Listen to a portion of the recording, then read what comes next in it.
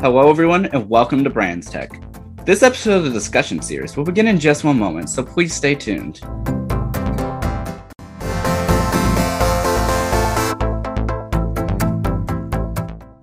Hello, everyone. Welcome to Brands Tech. How are you all? This is Brandon, and I hope that everyone's been doing well. So welcome to this episode of the discussion series right here on Brands Tech. And so proudly joining me today is my brand new co-host for the discussion series, Matthew. Thank you so much for being here. Hey, my pleasure. My name is Matthew Peralta, and I just really like talking about tech. So I'm just really glad I'm going to be here, and I'm really excited to be a new co-host to this series because I have like a deep passion for tech, and I just love talking about it and just thinking about how it'll affect us now and in the future. So I'm just glad I got invited to talk on a platform that allows me to do so. Yeah, absolutely. Well, I'm always glad to have you here. And so for my first topic that I'll be doing with you as a part of this series, today we'll be speaking a little bit about tech trends. And so I know earlier today we were doing a bit of research and really just diving into all of these various different tech trends that have really come to be over these past, about 2 decades or so, the 2000s. And so first of all, how are you today? I'm doing fine. Thanks for asking. Yeah, absolutely. So and going back over these various different, trends that have occurred over these, this past bit of time, what would you say, I guess, is one that really stands out to you? Or are there any ones that you think really, I guess, made an impact a little more than others, or one significant to you personally? That's a good one. I'd personally have to say either like the rise of social media or like the increased use of like smart things and how everything is slowly becoming more interlinked with each other. Yeah, absolutely. And so, even for me, like when thinking about that, I would definitely, agree with that because, I think it's so interesting right now that we now live in a time where even though we may have several devices, whether it's a smartphone, laptop, even Xbox or whatever the case may be, that, all of these devices now work together. And so, really it's whether it is, like I said, no matter what device it is, really most of the devices can also do the same type of task too. That's true, because your phone can do almost the same thing as your laptop, or the phone manufacturers, especially I think Samsung, they're really trying to push. Well, I don't know about push, but some of their devices they're kind of marketing. Oh, you can do the same things on this powerful little device you could do on your laptop or even a computer. And obviously, it's part of it is marketing, but there's probably some merit to that. But obviously, I think people would still choose even a tablet or a laptop over something as small as a phone, no matter how powerful it may be. Yeah, absolutely. And for me, even I've heard from several different people who maybe don't have something maybe a cable system or equivalent to their TV, that they're just using their phones to stream everything. To me, it's wow, that's such a small screen. I mean, I at least use smart TV to at least cast it over. No, that's a good. I almost forgot about that, but yeah, a lot of different devices are capable of doing streaming stuff and just not even movies but music as well, and even I think like this Zoom calls or communication. So a lot of different devices are capable of communicating, not just phones or not just laptops. They're all kind of being able to share the same type of services and programs that you could do anywhere else. Yeah, that is very true. And I think another interesting trend that has really definitely come into light over especially over these past several years, is artificial intelligence, especially in the form of machine learning, with these algorithms really being able to learn what we do and understand it and try to cater really to us as the consumers.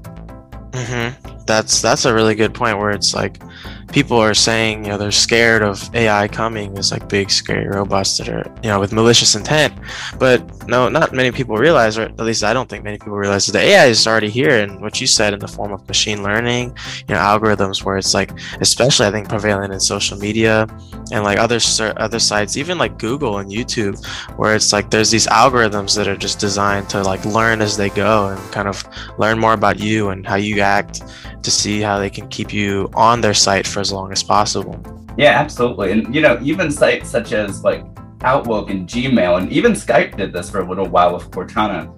They're now like learning like what you're saying and your general responses to certain stuff. Like, if someone sends you an email, like it's giving you like a recommended response for you to reply back with. Oh yeah, I know. I remember those. I use those actually a lot frequently. I didn't know that those were, what's it called? They were machine automated, like they were like artificially like created. I thought they were just kind of like generic responses that you just plugged in. But that's kind of a cool thought, where it's like every response that you could, like every automated response you could plug in is like custom tailored to what you would say. Now that I think about it, you're kind of right. Yeah, although sometimes it might actually be a little scary just to see that a machine has really figured out like your general responses to people and what you normally say. Yeah, like in a response to maybe like a teacher emailing me, oh, you have an assignment coming up tomorrow or something, and then I would normally say something like, great to hear, or something like a longer winded response, like, because I like to just make sure that I get the point across. And then I see that in the automated responses, like one of like the longer responses like is right there sitting waiting for me, just like to reply. Is kind of like kind of scary almost, where it's like, how did they know that? They knew exactly what I was going to say. Yeah, I mean, I know for me, like even almost all of my emails are like in the same sort of format, and it's like I don't copy and paste my emails. I just always say like the same sort of thing. So it's really interesting to see how much it's really learning from me. I know, in the terms of Microsoft's virtual digital assistant Cortana, it used to have a feature called the Notebook that really kept a log of what Cortana knew about you and different fun facts. And actually, interestingly enough, Cortana is now no longer aimed for consumers, but rather now for enterprise customers. Really? I didn't know that, because I kind of knew Cortana died. Like I still have it on my computer, but I barely use it. And I didn't know that it was kind of the target audience was shifted. I just kind of thought it disappeared. Yeah, and so like for computers such as my own, it now has, systems such as Amazon Alexa built in. And I apologize for, once again, I think I did that last time, where I'm sure that probably set off somebody's system. I apologize. But, just really overall, I think the new relevance of these systems, and really it, now having more control over your normal everyday life. And so I'm not sure how much, for you, because I think you said that you also use some of those systems, how often you do in your everyday life. Yeah, I do use a lot of those. I actually have an Alexa. My family owns, I think, 3 Alexas, like one in my bedroom, one in the kitchen, I think one in the other, like either in the living room or in my parents' bedroom. And it's just kind of like we stay connected. And we don't actually have a lot of stuff connected to the Alexa. We just kind of use it to ask it what the weather is, or what's the definition of a certain word, or like what is like a math calculation or whatever. And we don't actually use it for anything more than that most of the time. Oh, and we use it to like message each other, because you can like send an announcement, and it'll kind of go throughout the whole house, and we'll all hear it.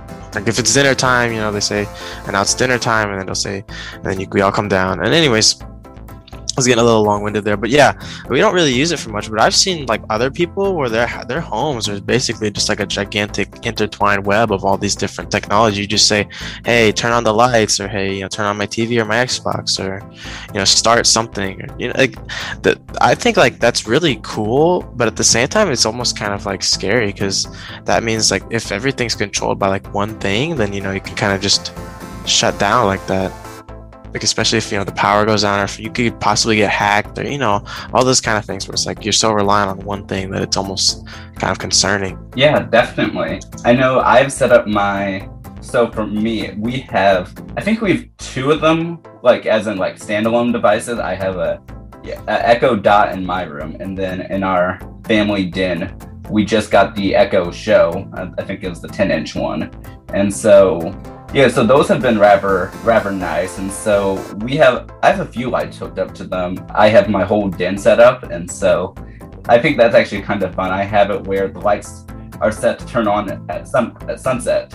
So we have a lot of natural light in that room, and so we don't really like need a lot of light. And so, but at sunset it just naturally knows to turn on, and then at 11:30 p.m. it just turns off. And so I think that's been rather nice to just have it work, just because those lights are usually ones that we forget about. Maybe we're just coming home and we just, want a light source because, there's not the sun's not out, at nighttime to really find the light. And so just knowing that, it can just turn on is really nice. And I actually use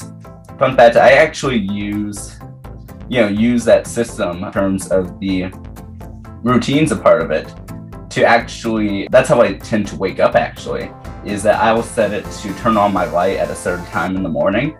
And so that way I can actually have a more natural waking up as opposed to like an alarm clock that may like disturb my sleep. At least with the light turning on, I can like naturally wake up in a more, I guess, like I said, a more natural way. And so I think that's actually something that I really like about it. And so I know when I did a hard reset on my sleep, that's what I decided to do, going forward. So it's interesting. I might actually, I might buy some smart lights for my room, but it just depends because I don't know. I don't really feel like I need it, but at the same time, it's kind of like something cool to have, like a little smart light in my lamp or in my head, like my ceiling lamp, or just somewhere, or maybe even like to the smart lights hooked up to the back of my TV or something, just as like cool like effects lighting or whatever.